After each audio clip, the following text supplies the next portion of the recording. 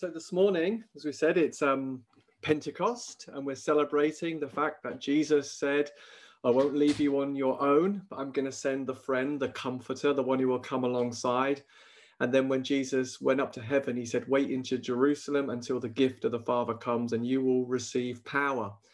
And what I want to do this morning is I want to tell my story in different chapters of my personal experience of Holy Spirit, because I was really struck by the story of the woman at the well. Do you remember the woman who her story actually was full of shame and she felt rejected, and she goes out to the well outside the city and Jesus meets her there and says about living water. And then they have a conversation and Jesus gives words of knowledge that bring her to a place where she goes back to the village, and she says this in John 4, come see a man who told me everything I ever did. Could this be the Messiah? She just goes back and she tells her story, that her life and her story was her gift to the world. So I thought I wanted to tell my story about what Holy Spirit has done in my life. I was brought up in a non-Christian family.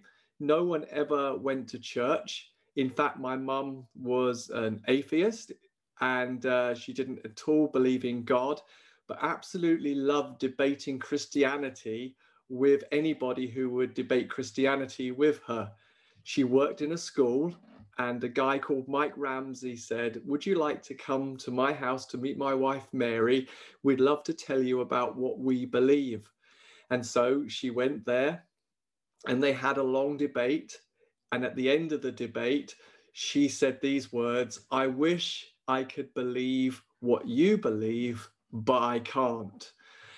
She then went home, a 5-minute walk. She put the keys in the door, opened the door, and the Holy Spirit had filled the whole house. So she went from being an atheist 5 minutes earlier to being a believer in Jesus because Holy Spirit had filled the house. As you can imagine, we all woke up the next morning slightly surprised that my atheist mum was now a believing Christian, that she had gone from atheist to believer in one night. I think we thought it was funny and maybe even laughed a little bit. But I remember immediately being convicted of blasphemy. I used to use Jesus' name and various blasphemies all the time, thought nothing of it. It was a normal part of language for me. And Holy Spirit set me free from that immediately, even before I'd become a believer. I started to go to church because I was intrigued, maybe, because they had a youth group and I wanted to have a community. And I started to go to church. And for some reason, I borrowed a cassette. Do you remember tapes at the back of church? You used to go and collect one to listen to something in the week. And I picked up a preach by I believe it's a Korean man called Yonggi Cho. And on this tape, I was listening so on a Sunday evening, I heard these words, if you would like a red bike, ask God for a red bike. Be specific in prayer. I was immediately filled with the Holy Spirit. It's really strange. The talk wasn't about Holy Spirit, the cross, or Jesus. It was just about the nature of God. And immediately I was filled with the Holy Spirit. And I suddenly realized that Jesus is real, the Father is real, Holy Spirit is real. I couldn't doubt it because I had an experience of it. Now, actually, I didn't immediately say to Jesus, I want to follow you. I didn't immediately say, I want to change my mind about my life. I decided I wanted to think about it for a little bit more. And actually, I became a Christian. I decided I would respond to his invitation on the 27th of May, a couple of weeks later. And so I started to go to church all the time. And then one Sunday, I heard someone speak in another language. They prayed out in this other language. I thought, that's a bit strange. What's this other language? So on the way home from church with my mum and my dad, I said to my mum, what was that other language? And then why did someone interpret that other language? And she said, that other language is the Holy Spirit giving the gift of tongues. And I learned that Holy Spirit can cause you to be edified and strengthened on the inside when you spoke in this language. And I heard that this language enabled you to communicate to God in a way that your natural language is limited, and that your spirit could speak to God's spirit through this gift. I thought, wow, that sounds like a good old gift. I had no church experience. I had no history of some people saying the gifts are not for now or whatever. I just heard there was a gift. So very simply, I went in my room and said, Holy Spirit, I would like the gift of tongues. I began to speak, opened my mouth, formed words that I felt beginning to form by his gift, and I spoke in tongues. It was really simple in one sense. It was just a simple faith. I asked and I received. Now, this is going back almost 27 years. Some of you might not remember about a move of the Holy Spirit, which was around 1994, that originated in Toronto. It was a Father's Day in Toronto, and I believe Randy Clark was speaking, and the Holy Spirit suddenly turned up in this vineyard church in Toronto, Canada, and there was suddenly a move of God. The power of the Holy Spirit was breaking into meetings. People would suddenly be laughing and suddenly be encountering his power and be knocked on the floor. Some leaders in our area went to Toronto to see what God was doing. They were hungry, they wanted more, they wanted to understand. And the amazing thing about this move of God was people could go to the location Toronto, then they could come back to the UK, and just by telling the story about what God had done, you could receive exactly the same experience of the Holy Spirit wherever you were. So I was in a meeting, I can't remember how old I was, 21, and they began to tell the story about what Holy Spirit was doing, what they'd experienced. And then they said, we're going to pray for you. You can have an experience of the Holy Spirit too. So we all stood up with expectation and anticipation. And I stood there, and to my left and to my right, people were being impacted by him. And I stood there. Nothing was happening to me. And I said to God, I don't want to leave this place until I've had a touch from you. I need a touch from you. And I'm not sure how long I waited, but it felt like over an hour and a quarter, hour and a half, just standing there waiting. And he met with me and touched me, and something powerful changed inside of me. Our church began to be turned upside down by the move of the Holy Spirit. Meetings would be completely disrupted by his presence. He would come and be setting people free and healing people over there and knocking people on the floor.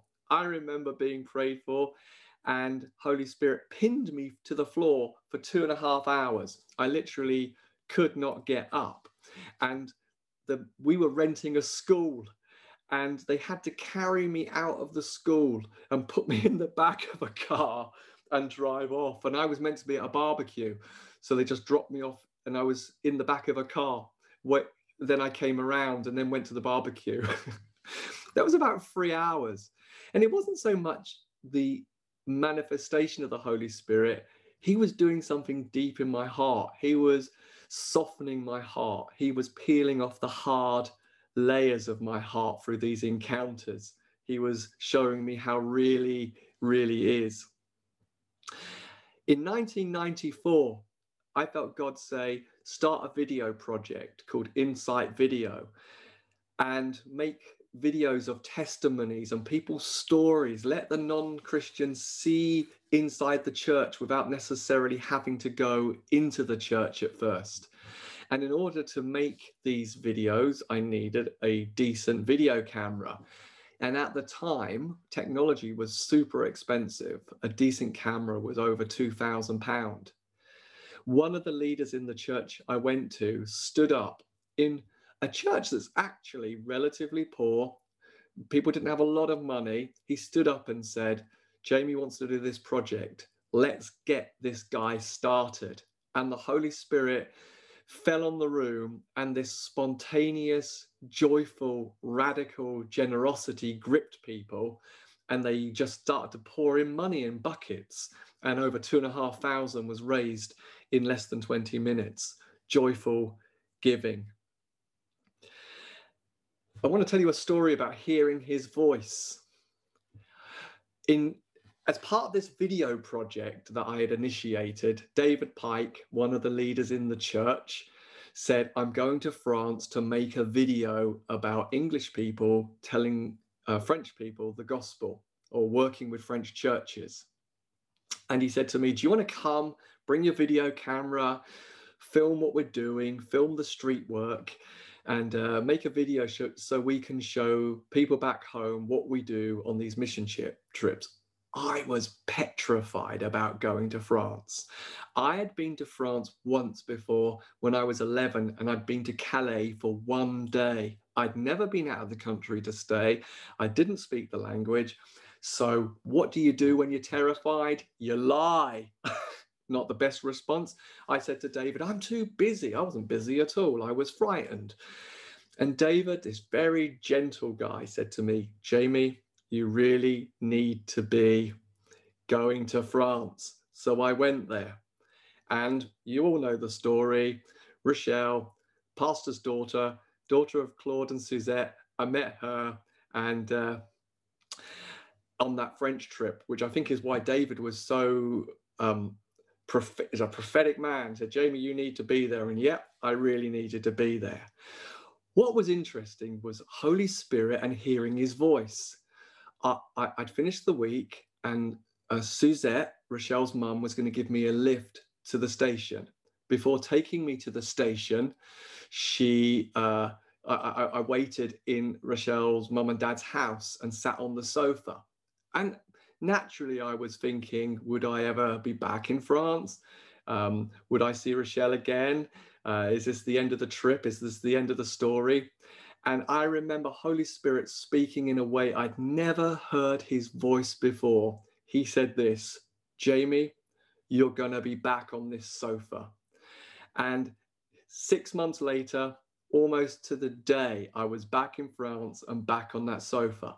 Holy Spirit spoke in a way, and he had a very particular tone in the way he said it, which brought assurance and confidence and expectation. I've actually heard his voice speak with this tone on probably 3 other occasions. One of them was when he said about next steps. He said, if you want to leave, you can leave. That was about a transition to us. It was the same voice, the same tone that I'd heard on that sofa. And another time he said to me when I was in a room, he said, you will speak here. And it didn't look possible at all. And that was the same tone that he had spoken to me on the sofa. And there's another time where he spoke in a very similar tone, which was about, again, transition. So I love Holy Spirit and his voice, and particularly those key moments. I want to tell you a story about Holy Spirit and setting me free. So for me, a big battle has been around anxiety and fear and worry. And in 1995, some of you might remember the Stoneleigh Bible Week, where 20-odd thousand people would be in this meeting. And that whole day, I'd felt a kind of piercing pain in my body. And it was really a strange pain, an excruciating pain. And it turned out to be, and I'm not trying to scare anybody here, because it's actually a good news about the power of Holy Spirit, that pain was a demonic oppressive thing, that actually it was a kind of anxiety thing. And I was in the worship ended, and they were doing the notices, and suddenly Holy Spirit impacted me, and this pain left immediately, and I entered into a new realm and experience of freedom. I hadn't thought what it was, the pain. He just turned up. Holy Spirit's so powerful, it's really not a fair contest when he decides to come and do something. There's no fear, nothing. It just totally transformed me. In 1996, 29th of May, June is our wedding anniversary, and Holy Spirit impacted us so powerfully. We were prayed for in our wedding, and we both ended up under chairs at the front of the meeting, which is really interesting, in Rochelle in her wedding dress and me in my suit in the dust on the floor under a chair. So it was a wedding and a commissioning. Jean Biville, Rochelle's uncle, who sadly passed away 20 odd years ago, prophesied over us. He said, nations and the miraculous. And so Holy Spirit was both blessing our wedding and giving us a prophetic calling. So it was like a commissioning too. I want to tell you finally just a couple of stories about Holy Spirit and people coming to know Jesus. We ran an Alpha course in the church that we led in Essex, and there were 4 people on the Alpha course. There was a lady called Andrea who was interested in exploring and knowing more about Jesus. And Andrea was doing the course. Then on Sunday, April the 8th, 2007, she decided as part of her journey, she would come to church for the first time. Now, what was interesting about our little church in Essex was on that Easter Sunday, there were only 7 people in the room. And 2 of those were Rochelle's mum and dad, Claude and Suzette. There was us, our family, and there was another person, and Andrea. So there's hardly anybody there. But for me, we just were so thrilled. A non-believer was in the room. We were so excited.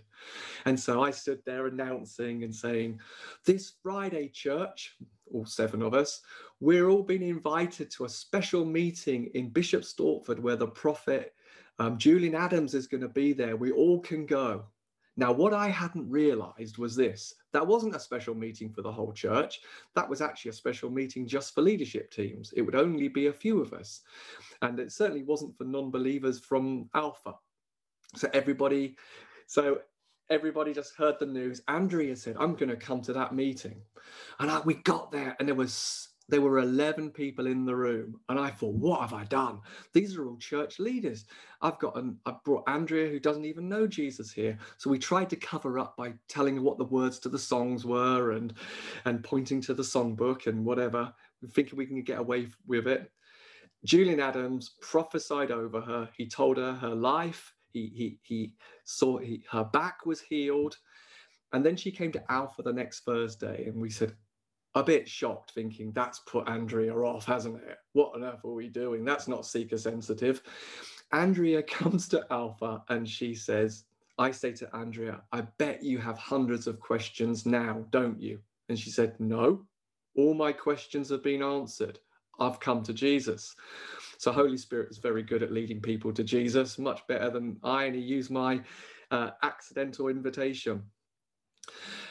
I was then again a couple of weeks before that was in another meeting, again, very much like Toronto, standing there waiting for Holy Spirit to meet with me. Julian Adams was going around prophesying over everybody. And I thought, I want a touch from God. I want to meet with God. And he eventually came to me, and I had an experience, which was an interesting one, of oil appearing in my hands, and a release of the belief that actually God is going to use us for the miraculous and the supernatural. Actually, around this time that Andrea came to Christ and we were at this meeting, Julian Adams prophesied over us, and he kind of prophesied our whole life. We had been through a very exhausting experience, and we were feeling quite debilitated and tired, and actually very, very disappointed. And Julian Adams prophesied this amazing prophecy that confirmed what Jesus thought about us, reminded us of our commission, and really got us going again. And literally, it was an interesting experience because it felt like for both of us that we had been in the room with Jesus, and all the tiredness and the disappointment and the confusion dropped off. And we went through a period of about 3 months where we couldn't really sleep very well. Jesus was really, he touched our hearts so deeply with refreshment, and we began to devour and read as many books as we could about healing and the miraculous. I'm just going to tell 2 more stories. This little church in Essex that I just told you about was so small and so fragile. And for us, we hadn't really experienced the manifest presence of the Holy Spirit much. I'm saying, maybe being more clear, I hadn't experienced much of his manifestation in our meetings for quite a long time. And there was a day I went to set the chairs up and opened the doors, and Holy Spirit had already filled the whole room. Very much like the experience my mum had had when she came to Christ. He just filled the place. And from that moment on, we just knew his manifest presence every single Sunday. I remember people would just be coming to the church just to get refreshed, including the guy who was the town alcoholic. He would come every week, and he would also come with another guy who was struggling with alcohol. And sometimes these guys would come and they were covered in their breakfast all over them. And it was quite a well-to-do middle-class church. But these guys would be touched by the Holy Spirit and being met with.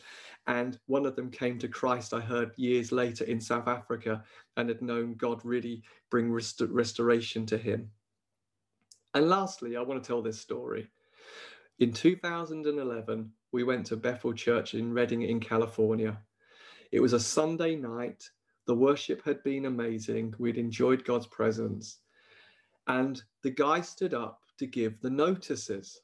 Now, notices are not the most charismatically spiritual moment normally. So he was just telling people about the week to come. And suddenly, at the right-hand side of the auditorium, there began to be a sparkle in the ceiling of the building. And the gold began to grow. And it grew and grew and grew. And it became a cloud. And people began to spontaneously worship and sing. The band was just not there. The set was over. And the church sang for 3.5 hours. I think we left a little early. But the worship was incredible. And the manifest presence of God was incredible, tangible. You could see it. A man prayed for me, and the Holy Spirit began to electrocute me in a most profound way. Actually, the guy stopped praying for me because I think he was nervous that I was actually going to physically die. I would have said to him, please carry on. But he said, no, we need to stop and we need to leave him. It was a deep, deep thing that God was doing. And you would have asked me, Jamie, what did God do in that electrocution? And I would not have been able to put any words to it at all. But what I found was, after that, I became a worshiper in a way that I'd never been in my life before. I'm going to tell you a secret. If I was at a conference, I would be this guy. Get the worship out of the way, because I want to hear the teaching. That was me. If Holy Spirit turned up, I'd be thinking, what gifts do you want to manifest? What do you want to do? Do you want to do a prophecy, tongue interpretation? I would just be thinking, what are you going to do? But after that, I was completely changed. I actually found myself walking in the street like when I was a new believer, singing out loud and not really caring if anybody saw me, if I looked embarrassing. Suddenly, I didn't want to listen to early 80s electronic music. Nothing wrong with it. Absolutely love the era, still do. But I was so hungry for worship. I would be just listening to worship all the time. And it was a profound and deep work that God had done. Didn't know what he was doing at the time, but he was doing something deep. So there's a few stories. Some of those are about Holy Spirit bringing gifts of faith in Jesus. Some of those are about the gifts of the Holy Spirit and how he is so generous to give gifts. Some of those are about the power of the Holy Spirit to transform our lives. Some of it was about Holy Spirit and joyful giving. Holy Spirit and the voice of God and the direction of God. Holy Spirit and setting the captives free. Holy Spirit and giving a commission and direction from God. Holy Spirit and saving men and women in the most wonderful ways. Holy Spirit and the gift of refreshment and his capacity to restore us. Holy Spirit is God in the room, and we know when he's there. And the last of those was Holy Spirit and a change of mindset.